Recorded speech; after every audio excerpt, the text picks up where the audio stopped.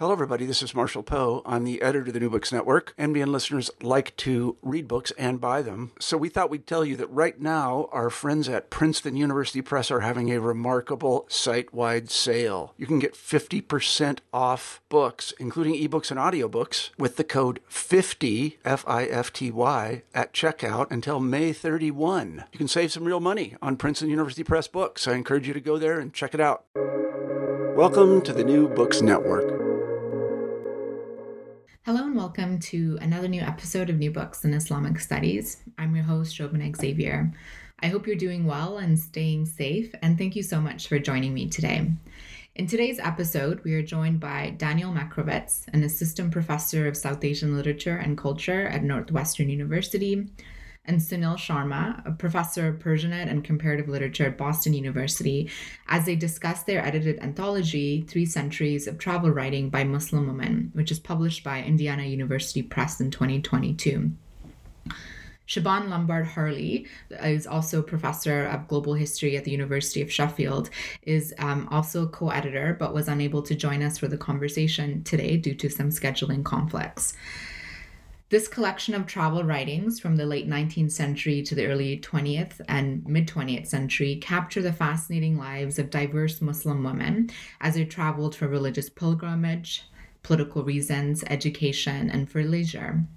This collection not only recovers the voices of women from a broad range of languages, Urdu, Punjabi, Turkish, and Persian, just to name a few, but also provides the historical and cultural context necessary to understand the full significance of what these women were trying to convey of their experiences in the world. Some fascinating travel excerpts or examples include that of Mirza Khalil and Nur Begum's travel for Hajj. Travel pilgrimages also include those to Karbala or Sufi shrines. For political reasons, you have examples of the Egyptian Huda Sharawi or Amina Saeed's travel related to their thinking about feminism, especially in the turn of the century, the 20th century.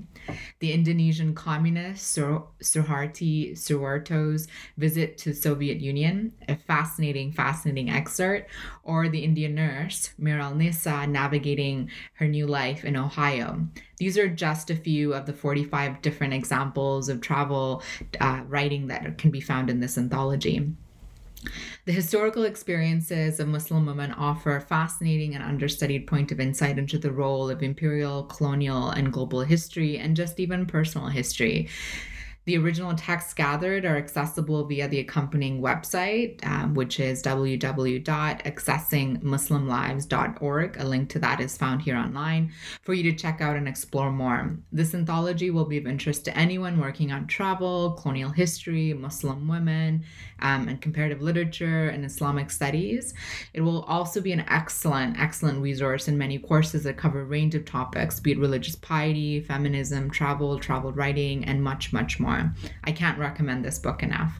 In our conversation today, Sunil, Daniel, and I spoke about the genesis of the project, the various genres of travel writing captured here in the anthology, the role of power and access and socioeconomic status that influence some of the capacity for some of the women to write, the audience for some of the material covered, and some of the fascinating stories of travel relayed in the volume, and how to incorporate the text into courses that you may be teaching.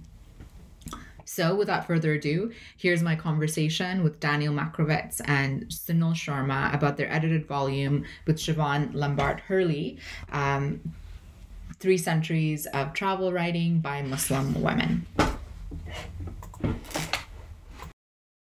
Hi, Daniel and Sunil. Thank you so much for joining us today on the New Books in Islamic Studies podcast. How are you both doing? Doing well, thank you. Great. So you're here to talk about an edited volume that you did with Siobhan Lombard-Hurley called 3 Centuries of Travel Writing by Muslim Women. We have a tradition in the New Books podcast to start a little bit about your intellectual journey and what led to perhaps this collaboration. Sure. Yes, basically my interests are in pre-modern literature, and this is a little outside of my usual area of research. But travel writing, and especially by women, has always been a side interest of mine, both in teaching and research.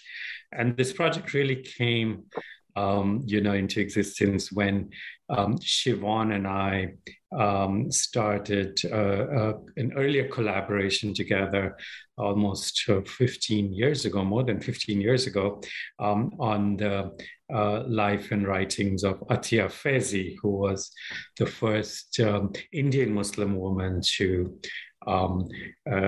study in Britain and write about it. There were travelers before then, of course. When we did that project together, it was a book that was published by OUP India. There was a translation of the Atiya Faizi's journal/travelogue in the appendix. And in the course of translating that, we became aware of how few travelogues by Muslim women and women, generally Asian and Middle Eastern women, were available in comparison to sort of, say, the situation in Western literature, where there had been several anthologies of travel writing by women. So that was really the genesis of the project. And then it took many years of collecting, and it was great to get Daniel signed on first when he was a student, and now he's a colleague. And but it's constantly discovering new texts, and just trying to limit the scope of this has been quite a challenge. But it's been a really rewarding experience for me, and I hope to do something more with it, expand it in some ways in the future. Yeah. Mm-hmm. Daniel? As Sunil mentioned, I was still a grad student when this project began. And Sunil told me about it and asked if I would be interested in joining.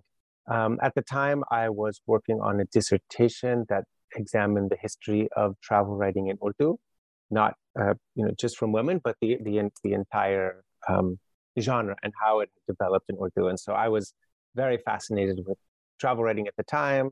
I had already been in the process of collecting travel accounts from my archival research. I had found some accounts by women, but I was myself quite surprised at how difficult it could be to access them. So when Sunil asked and Siobhan asked if I was interested in joining, I of course said I would love to. This sounds like a very exciting project.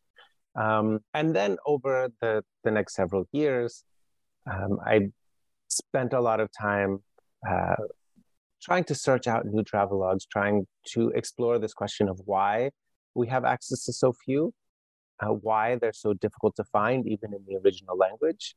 And so as Sunil said, things got quickly out of hand as we found more and more material. To this day, even though the book is out into the world, every time I find one, I get really excited, and I have this urge to email Sunil and Siobhan and say, I've got another one. We can add a chapter. So we may have to do a part 2. I don't know if anybody has an appetite for that, but now that the wheels are in motion, it's clear that there's a huge field, and that this book is just sort of opening the door to a lot of exciting new materials and questions. Mm-hmm.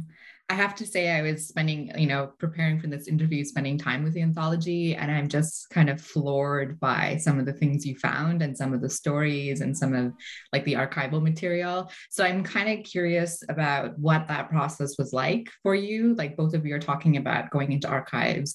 And so like, how did you go about looking for the things that you looked for? Because this is like a vast like range of different materials from different languages, obviously different women from different class and racial identities and cultural identities and all of this stuff, and different motives for traveling. So like Sunil, like what was the process of going and finding these sources?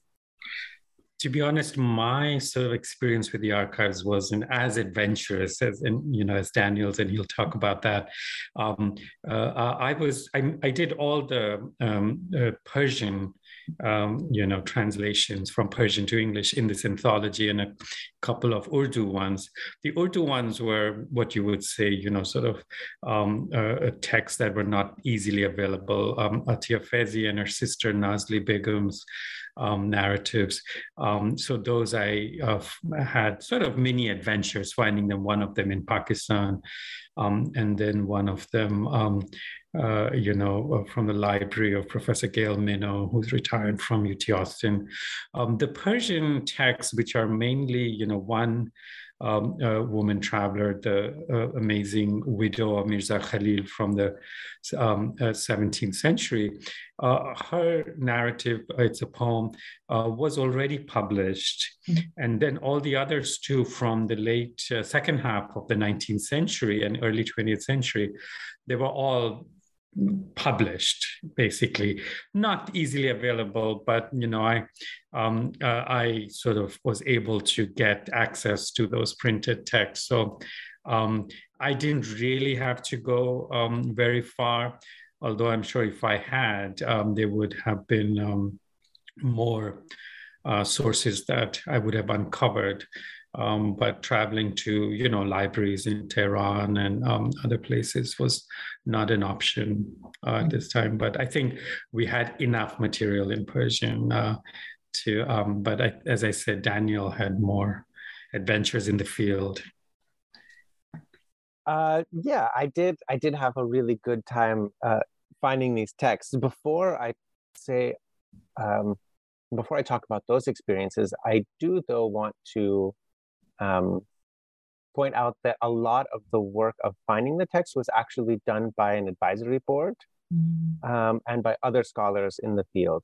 So while Siobhan, Sunil, and I are the editors of this book, we relied on the expertise of people from all different linguistic traditions, scholars around the world, in different countries. So this was not, something that we could possibly do alone. Between the three of us, we speak a handful of languages, but certainly not enough on our own to cover the breadth that the title of the book is asserting. There were, in addition to the people who did supply us with their findings, there were also other scholars who kind of confirmed that in the linguistic traditions that they studied, they were unable to find sources. So we really relied on a huge number of people. In terms of my own hunting for sources, I did have a lot of fun. Again, I relied immensely on the support of others. The text that I found for the volume came from Urdu, Punjabi, Indonesian, and perhaps I helped find a scholar who found some text for us in Bengali as well. To get these texts, I spent a lot of time in archives, asking questions, asking people for suggestions. Some of the most, for me, some of the most fascinating accounts in the book come from unpublished materials that were given to me by family members, by descendants of these women who had traveled, whose families had cherished these stories and who had saved these materials and who really generously allowed us to copy them, read them, translate them, and then ask them hundreds of questions so that we could write a biography of their relatives. So I'm immensely thankful to all of the people in Pakistan and India, particularly, who really went out of their way to make this project a success. And it would not have been possible if people had not been so willing to share all of that material. And then finally, there were some more conventional archival methods where I would go just pushing my way through card catalogs, flipping through everything, looking for names that might suggest that there was a woman author. And eventually, it came together. Yeah. How long did it take to do this? What was the genesis to the end as this book came out? Do you have because this is amazing to me. We started, the project officially started in 2014, right, Sunil? Right. Of course, we were talking about it before that, but yes. And already researching materials from, I started in 2010. Right. And you had a grant, right? You and Siobhan, and from the Leverhulme Foundation Yeah, I would say we started in earnest with that grant in 2014-15. So it was a solid 4 or 5 years of research, and then the process of putting the book together took another 2. It's astounding. Like, I am like really blown away by what you brought together. And I love kind of the story behind how you were able to find sources. One of the things that you do in the introduction, Daniel, with Siobhan, is really talk about like what the genre of some of the pieces and like our conceptions of what like travel writing is. These are not necessarily traditional travel logs you've come across. Some of these are diary entries. Some of these are from pamphlets. Some of these are beautiful poems of journeys to like Mecca or, Karbala. So can you talk a little bit about what the type of these sources actually are and how you were able to kind of like categorize them under this thing of travel writing? Sure. I'll say a few words and then I'll defer to Sunil, who's the real expert on questions of genre here, who teaches very popular courses on the history of global travel writing.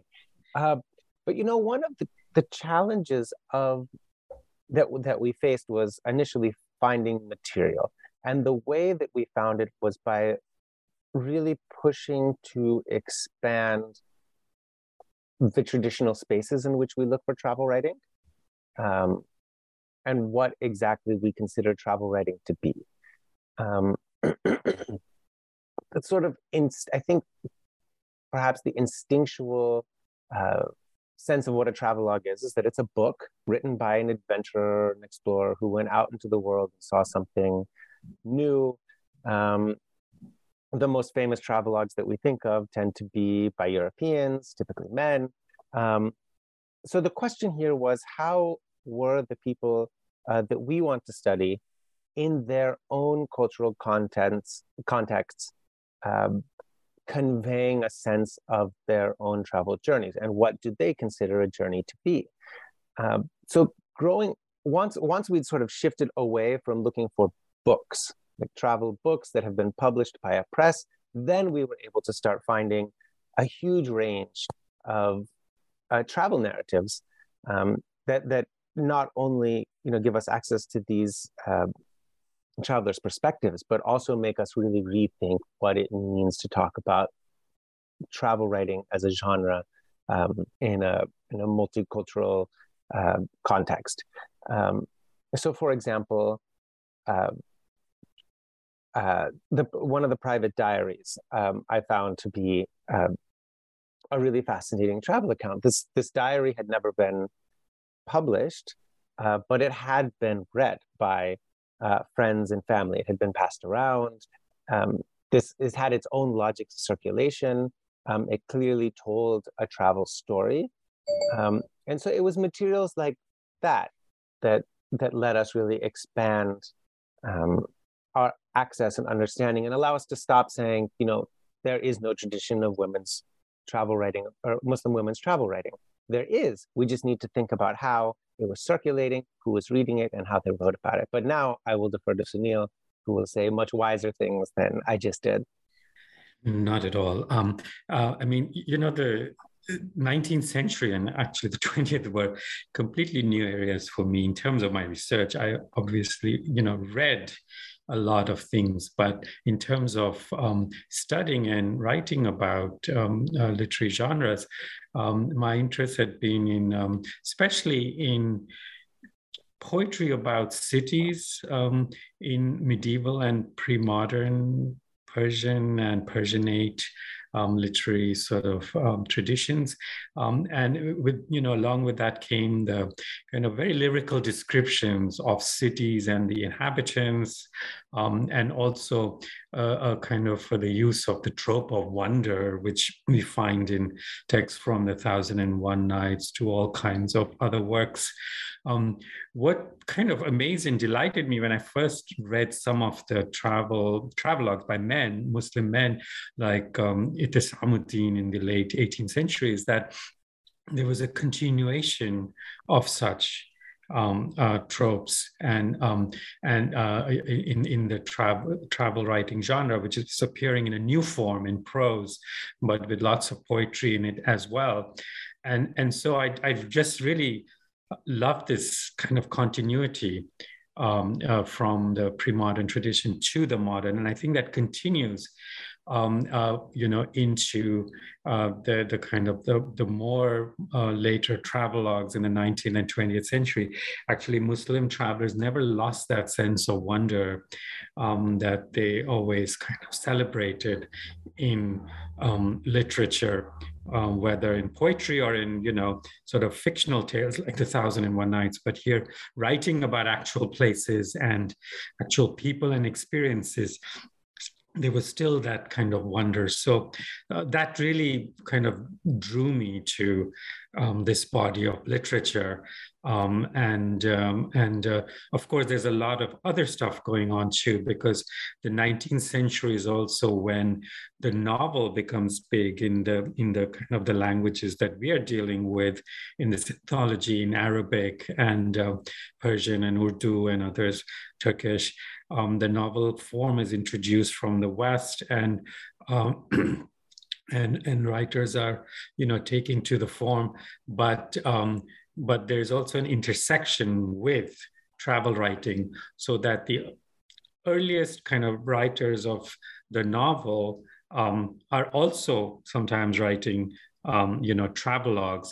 And that's the same thing we see in the West, in the Western tradition as well. For instance, Mark Twain was a travel writer, and he also wrote novels. And then later Graham Greene, and in our times, Paul Theroux is, one of the most famous travel writers, and maybe less famous novelist. But this intersection of different literary genres, first with poetry and more classical genres, and then later with the novel and kind of narrative forms, I found that very exciting.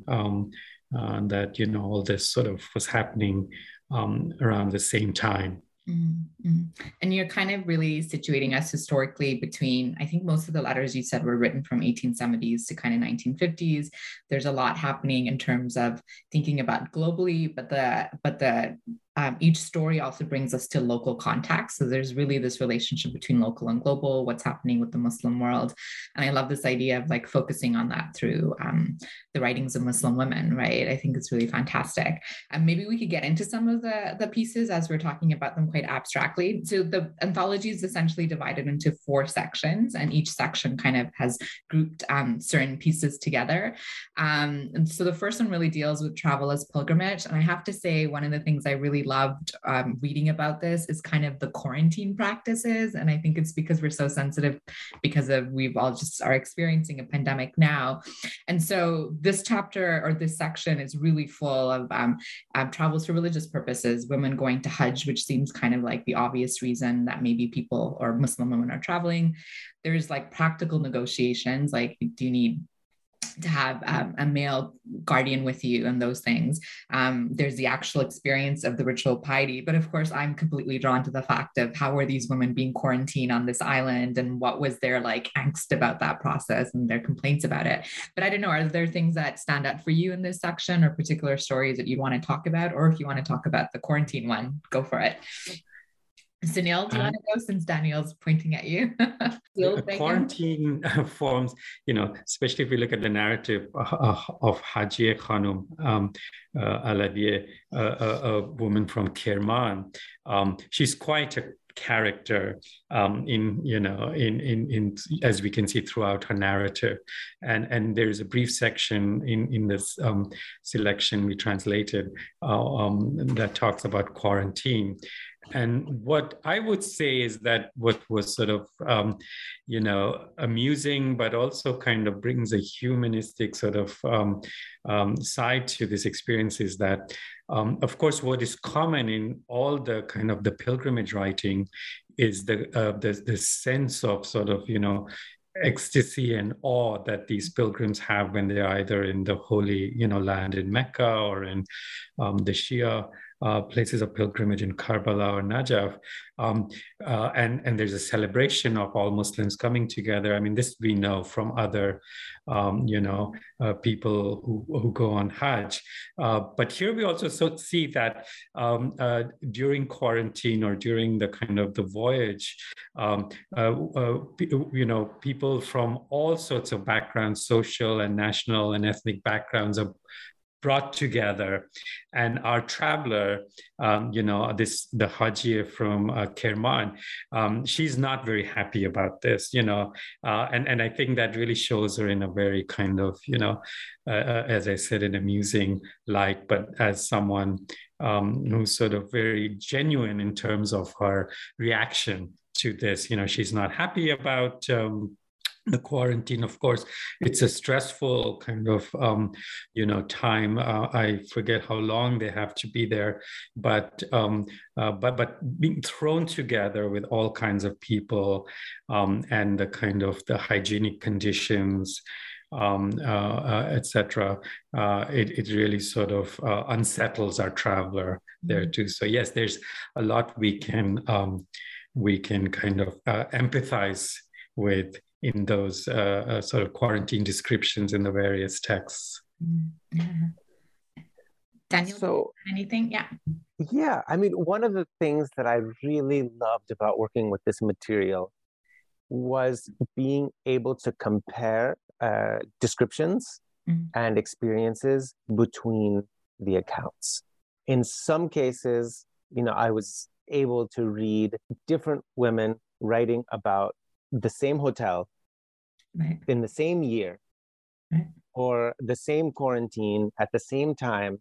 And often they had very different descriptions. Sometimes they were very similar, but it was really fascinating to be able to see the same thing described over and over again, and to get the richness of that experience, whether it's something, obviously like doing the Hajj, you're going to get a lot of descriptions of that, but even the more mundane things like traveling in the ship or going to a quarantine. When we were putting this anthology together, at least for me, one of the challenges was deciding which sections of the accounts to excerpt and anthologize. Because on the one hand, you want to offer a sort of a broad picture of the types of things that these travelers are talking about. So looking at various different aspects. But at the same time, if you look at some of the same points of contact across travel accounts, then you get another kind of interesting approach. So in selecting these excerpts, we tried to do a mix of repeating some of the same experiences, but also looking at different aspects. And yeah, the quarantine is definitely one of the most fascinating because everybody was required to do it. They were all thrown together. And generally people hated it a lot. It involved taking all your clothes off, having them fumigated, being forced to take a kind of public shower. But interestingly, not everybody hated it. There's at least one account in the book where Noor Begum is so excited to be on this religious journey. She invokes everybody kind of invokes the phrase, this journey is easy because it's for a religious purpose, something like that. Noor Begum actually means it. And she's so excited to see all these different women join together, even though they're all miserable, they're all doing it for a religious purpose. And she thinks that that's beautiful. So these kind of different approaches really, I think, bring a kind of, each chapter has a new flavor that keeps things lively. Yeah. And I think it's both like the fact that it is mundane, like it is kind of an everyday aspect, like, oh, I have to spend 10 days here and I've missed my ship because I was supposed to get this thing. So I was stuck here for another 2 days, mundane. But you also get a lot of perspective. I think it was Sikinder Begum's entry where she was really talking about how like there was differences between Indian Muslim women and Arab Muslim women. And so there's actually there's a sense that maybe perhaps even though you're participating in like a global experience or this idea of a unity of all Muslims, all of a sudden you're encountering other Muslim women who are culturally or ethnically different. And then you start realizing actually there's a difference between us, even though we are like Muslim women, like technically there's also a difference. So there's a moment of suggestive unity, but also like realization of tangible difference of perhaps tendencies, culturally, dress, attire, speaking, personality, and all of that stuff. And food as well, I think, Food, there's a lot of mention about foods in these accounts. And yeah, that would have, Which also raises like these really practical questions, like how are these women traveling, be it for Hajj or for any of the other reasons? Like what are the mechanisms or modes of travel, for instance, that you're dealing with in these sources? Some are by, go for it. Well, especially in the earlier period, I think, the women would not be traveling alone. Right. In the 20th century, we do see that a few of them, like Siddiqui Dolatabadi, is going from Iran to study in Europe. But earlier, and especially for pilgrimage, they would not be traveling alone. And we know from some accounts that, the great preparations that took place in terms of provisions, like the Begum of Bhopal to the Sikandar Begum, it was a massive kind of expedition. But of course, she was royalty, so she had an entourage, and she's great about actually listing things and describing how they prepared for the journey, but others, they don't. What I was intrigued with the 19th century Iranian women is that and some of these parts were not translated, but we tried to include some of them to give a sense of the journey, how they, as they leave home usually from Tehran, they're going through the sort of the countryside, their own, kind of nation, and they see the differences between city life and provincial life. And we get hints about, how they use the postal system, which was just starting then, and how they communicated with friends back home, writing letters. And of course, as time goes on, the technology only improves, and so that the means of transportation sort of are probably more comfortable and faster. But it's an intriguing aspect of these narratives is what did it mean to actually travel physically, whether on land or sea. Yeah. The second section is dealing with travel as emancipation and politics. And I also really, really enjoyed this section. And somebody has to deal with this. But I mean, there were so many amazing stories. I think there are, the stories of Egyptian women who are thinking about the context of 1920s, both Huda Sharawi and Amina Saeed thinking about, they were traveling to India to go to these feminist conferences, and they're writing about that. Suharti Suwarto in Russia, who's an Indonesian woman who's a communist and is celebrating Indonesian independence in Russia. I was really blown away by that story. And then there's also this mundane aspect. I think it was Salma Ekrem, who's in New York City, and she's talking about the bland food in New York City and having to ride the subway. Yes. So we're really talking about a range from people who are mobilizing politically from, maybe feminist political reasons, and then there's Turkish women who are in New York City and just complaining about food, right? And how tasteless it is. So broad range, but any thoughts on how some of these pieces came together for you both, or? Yeah, it was, I guess it was a, category that really sort of came out in the writing that, once you sort of separated the other kinds of texts, education, pilgrimage, and obligation and pleasure. This was, there are fewer texts in this section, but they're all, as the examples you gave, amazing. And the one that I am really sort of a big fan of, and it was by Halide Edip, the Turkish writer, who was also a novelist, by the way. And, she wrote the work both in English and in Ottoman Turkish, and traveling in South Asia in the 30s. It's an amazing kind of document of, observing not just the politics of the pre-partition years. And, she was in Peshawar, Lahore, Delhi, Hyderabad, Bombay, but also just the social life of the times, and of course these were the years where, because of the kind of the after years of the Khilafat movement, there was still a deep connection between Turkey and Indian Muslims, and so that strong sense of kind of, not just sisterhood, but of kind of this of Muslimness, sort of a connected Muslimness comes out in her text as well. Yeah, I would just say that this is a really interesting section in just how diverse it is, both in terms of the destinations and the kinds of questions that the authors are interested in.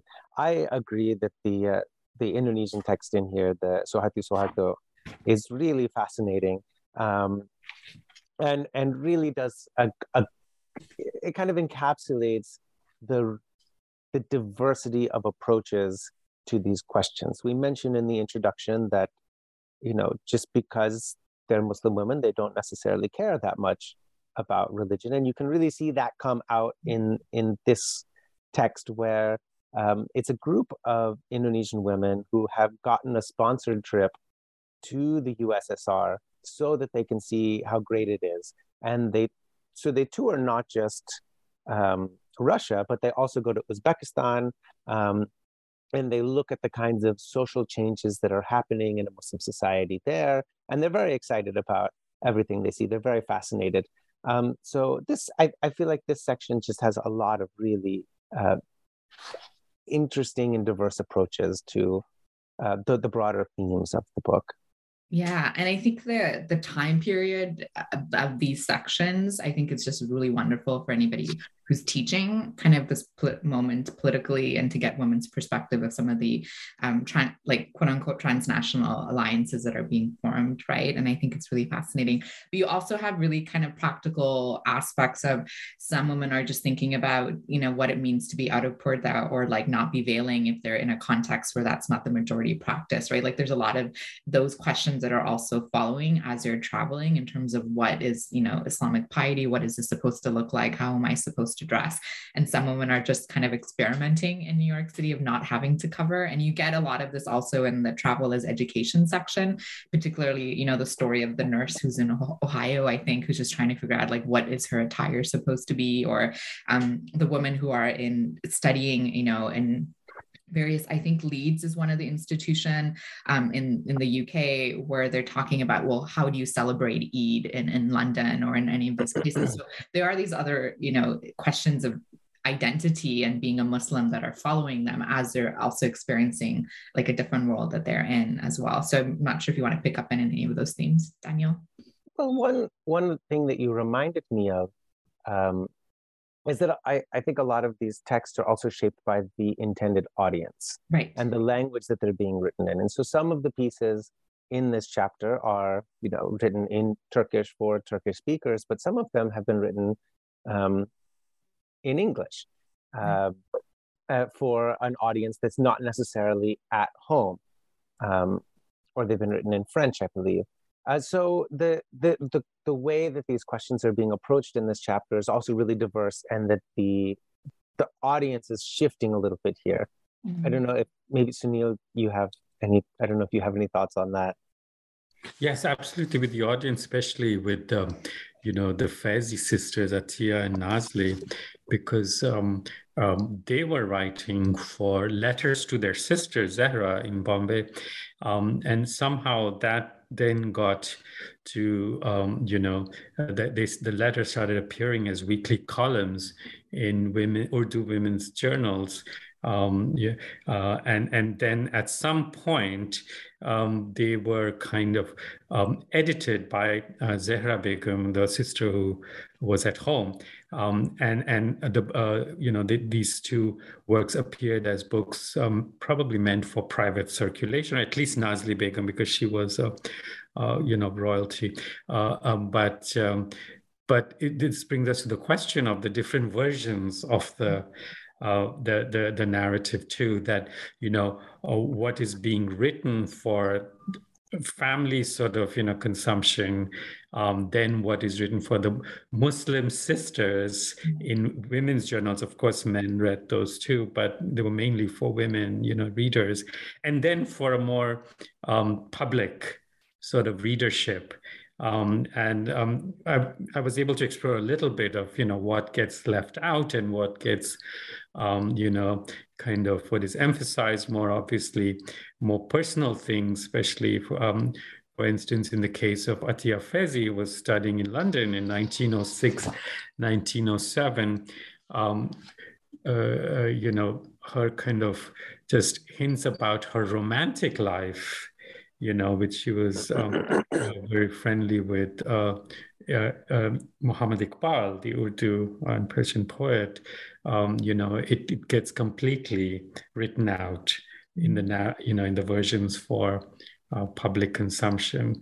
But it was a very important aspect of her journey. So there's always a subtext to many of these. And Atiya is one of the sisters, actually. Atiya and Nazli are the two that I worked on a lot more, so that I was really able to get, deeper into understanding their lives and the context in which their travels took place and how they wrote about them. Yeah. And I think there was like a similar context or subtext with Mirza Khalil too, in terms of as she's traveling when her husband has passed and she's going to Hajj, and there is this friend that she encounters and suggests that this could be a same-sex relationship, but we're not quite sure in terms of like what their context of their relationship is, but she does write about it very interestingly as well, right? And so there's a lot of pieces that are in between. Absolutely. And that, there are actually two texts that were written as in verse in the anthology, I think two, right, Daniel? The Mirza Khalil and then Nur Begum. So yes, and because she's using the Persian poetic form, with sort of the kind of the usual tropes and imagery and metaphors, and this whole kind of the poetics of the beloved that comes from the Persian ghazal and love poetry.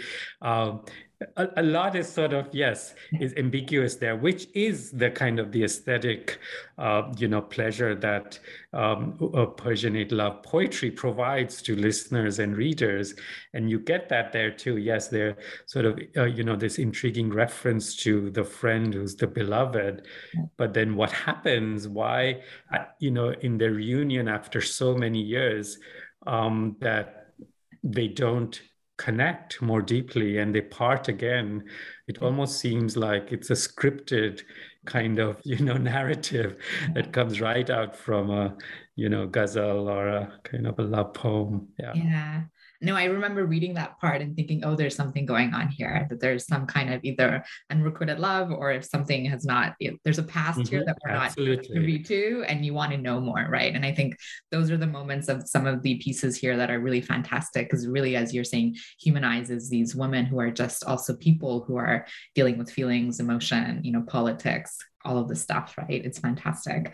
The last section is really travel as obligation and pleasure. Of course, as someone who's interested in Sufism, is really happy to read Princess Jahanpara's, mystical meetings in Kashmir, but there's a lot of really fun pieces here as well, traveling for business, traveling with family, right? And so what really kind of brought together this last section for you in terms of some of the pieces that are here? And I think we're also going more into like a bit more later into the 20th century as well. So there's a little bit of a different...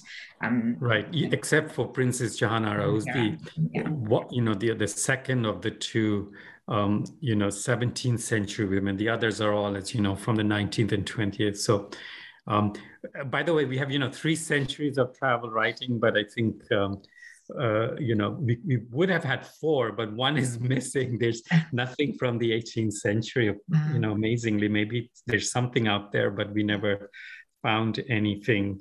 So this is also a miscellaneous kind of section where, there's travel as for reasons other than education or pilgrimage, which were the main reasons. But and in the case of Princess Jahanara, her narrative is not overtly a travelogue. It's really kind of a sort of autobiography, a kind of a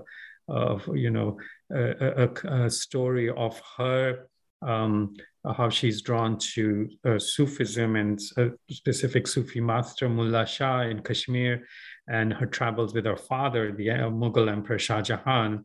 But I was struck by how travel played such a central role in her kind of journey to Sufism, because the court would travel from Agra or Delhi to Lahore and then to Srinagar, and this became part of and kind of a very frequent ritual of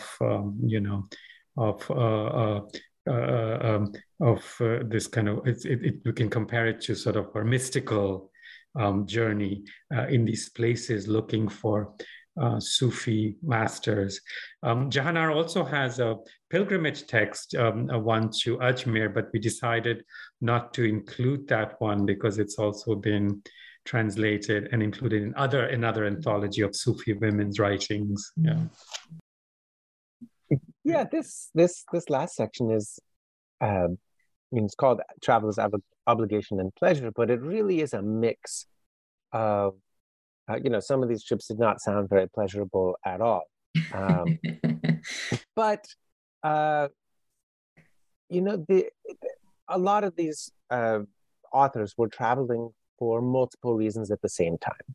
Maybe they had a particular objective, but they took side trips. And so this section really emphasizes the kind of different ways that people could combine different kinds of purposes into the same journey. One of my favorite sections from here is the Indonesian piece by Nyonya Aulia Salim, who's visiting the US with her husband, who has been appointed to the Indonesian embassy. And as a part of that stay, they spend a lot of time driving around the country in a car. And so when you join her on this trip, she's really trying to unpack what's going on in America in the 1950s, which is not it's a very complex time. She's seeing a lot of things that seem really awful and she can't understand them. And she's trying to figure out why people would, she's visiting the South.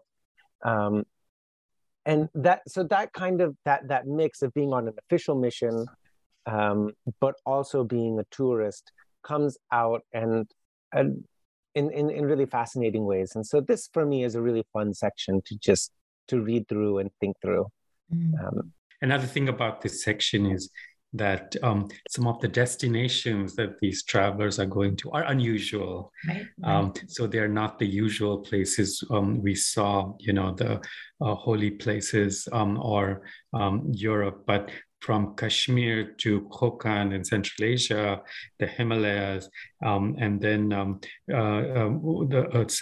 section I translated by Shams Pahlavi, the daughter of the Shah of Iran, and as the Shah Reza Shah is going into exile, we have a description of their sojourn in Mauritius, and then via South Africa, then she leaves that part of the world to go back to Iran. So that we thought that was also, we wanted to have a sort of a diversity of destinations as well in these narratives. And you kind of notice that throughout, I think, all of the anthology too, because, you have someone going to Finland, so it's like, it's also after you kind of get out of the pilgrimage section, you're kind of also going to all these different parts of the world as well, right? It's not just Turkey to India, for instance, right? But I think the Indonesia USSR connection just like blew my mind, right? And going to Finland also, or Switzerland. So there's also these really amazing geographical spaces that they're going into.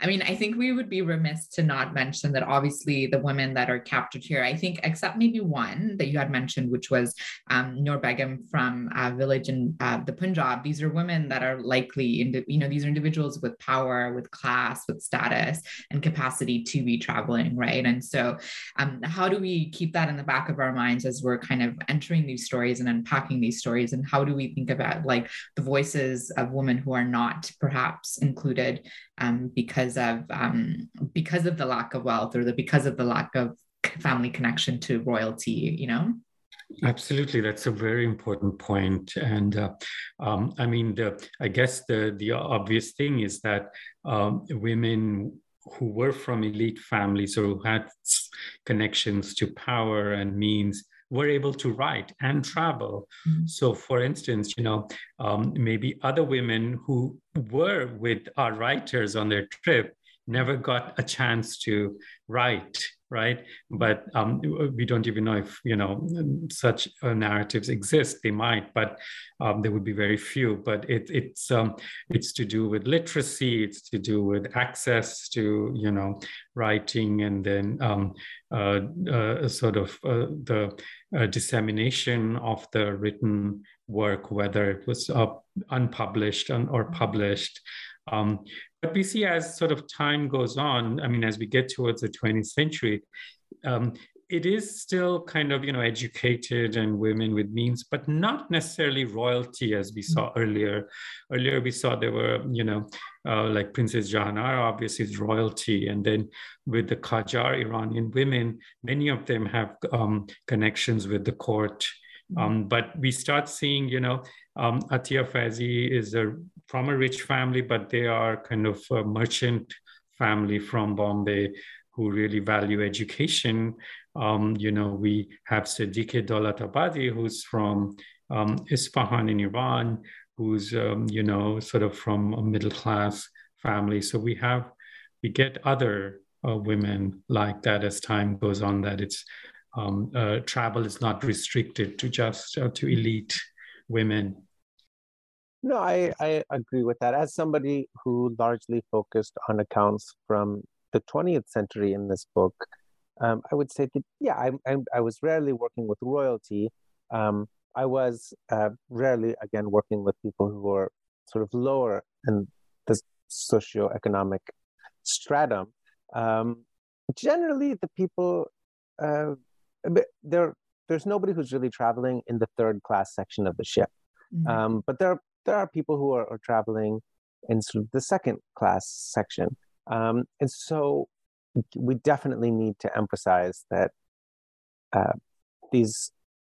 there is a certain inevitable focus on people who are more well off, simply because of, again, the ability to write, the ability to read, the leisure time to be able to represent their travels, and so on. But there is at least some diversity in there. And Noor Begum, again, does stand out in that she's particularly rural and not particularly wealthy, but seems to have made a name for herself simply through her poetic skill. Yeah, I think that one really stood up for me in terms of kind of the experiences and social situation of some of the other folks you're writing. Is that, I mean, she's, as I think we see in that section, she's traveling on, she goes on Hajj in the 1930s. By that time, most of the better off travelers in the volume are taking cars to go between Jeddah and Makkah and Medina. Noor Begum doesn't have that kind of cash, so she's taking a camel. Which we don't see other travelers doing. And so you get a very different perspective when you're traveling between Makkah and Medina on a camel. Yeah. And I think that's why it really stood out for me. Is fantastic, as all the accounts.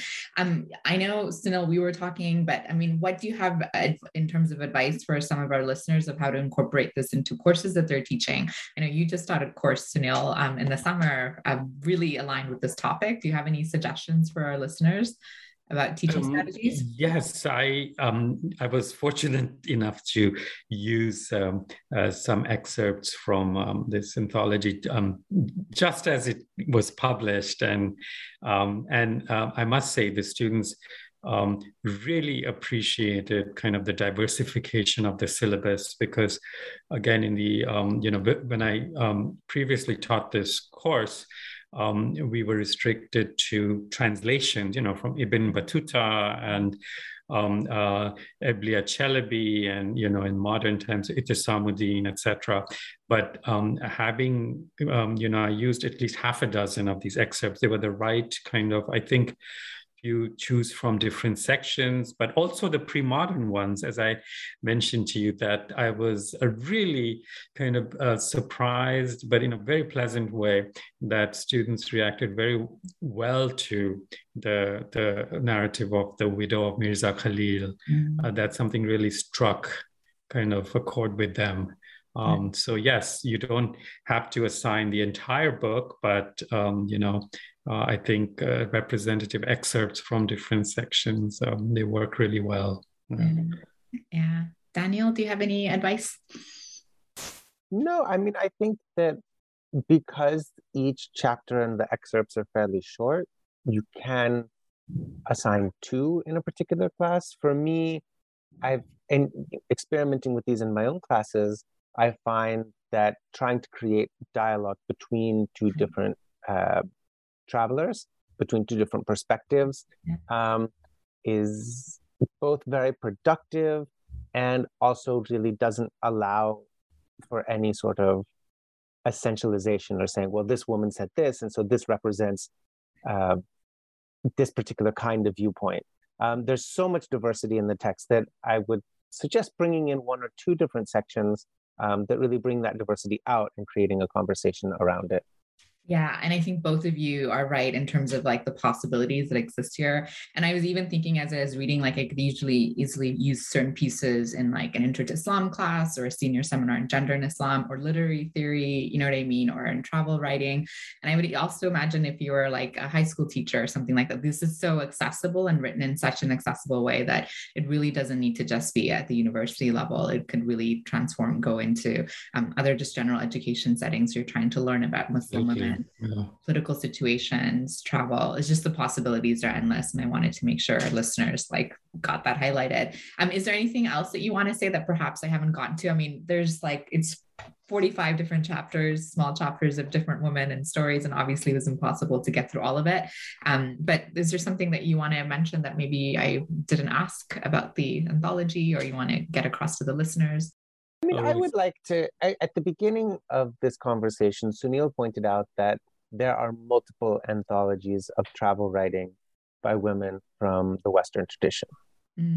I would like to see that be the case for this material as well. Yeah. As much as I would love for everybody to read this book and talk about this book, I don't want this to be the last book on the topic. So the takeaway that I would suggest here is that this is a start, and that perhaps this book points in a particular direction, shows the possibilities in 45 very short chapters of exploring this field. As I mentioned earlier, I keep finding texts, some of which are really fascinating. And if I had found them earlier, we would have loved to be able to include them here. I'd say I'm in the list of dozens that I've found since, the publisher cut us off from adding things. And so I really think that there's so much more to be done.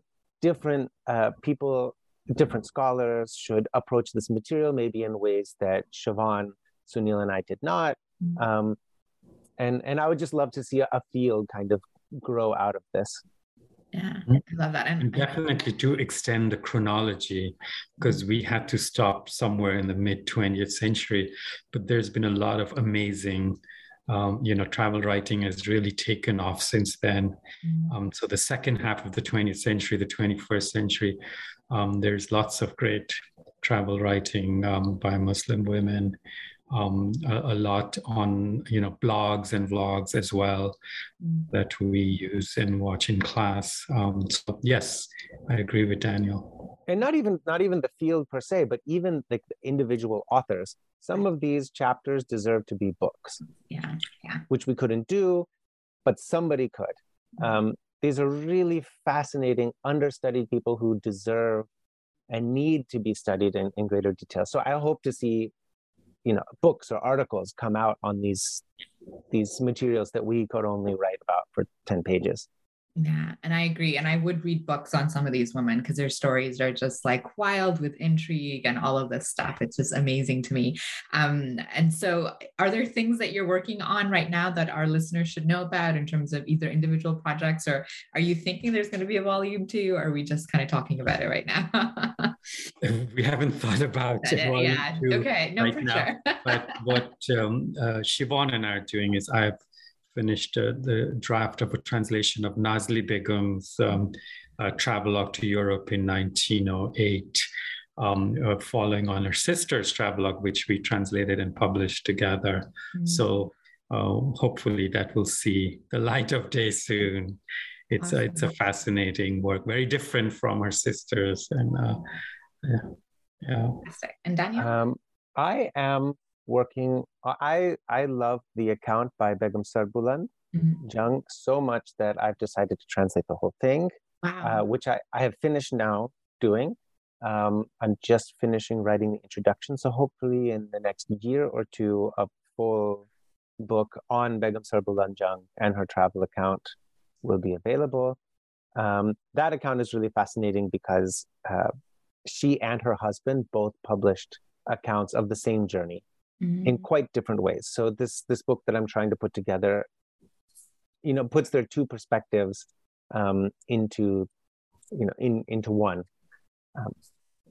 So that's where I'm focusing now. That's amazing. Well, thank you so much for all the work that you're doing. I'm a huge fan, and it's such a pleasure to have connected with you both, Sunil and Daniel, today. And we're sad that Siobhan couldn't join us, but definitely she's also part of this project. So hopefully we'll be able to connect again in the future. And thank you so much for your time today. Thank you, Shona. Yeah, thank you. And that was my conversation with Dania Makrovitz and Sunil Sharma about their edited volume with Siobhan Lombard Hurley, 3 Centuries of Travel Writing by Muslim Women. Thank you so much for joining us on this episode of New Books in Islamic Studies on the New Books Network, and I hope you have a wonderful day. I'll see you next time. Bye.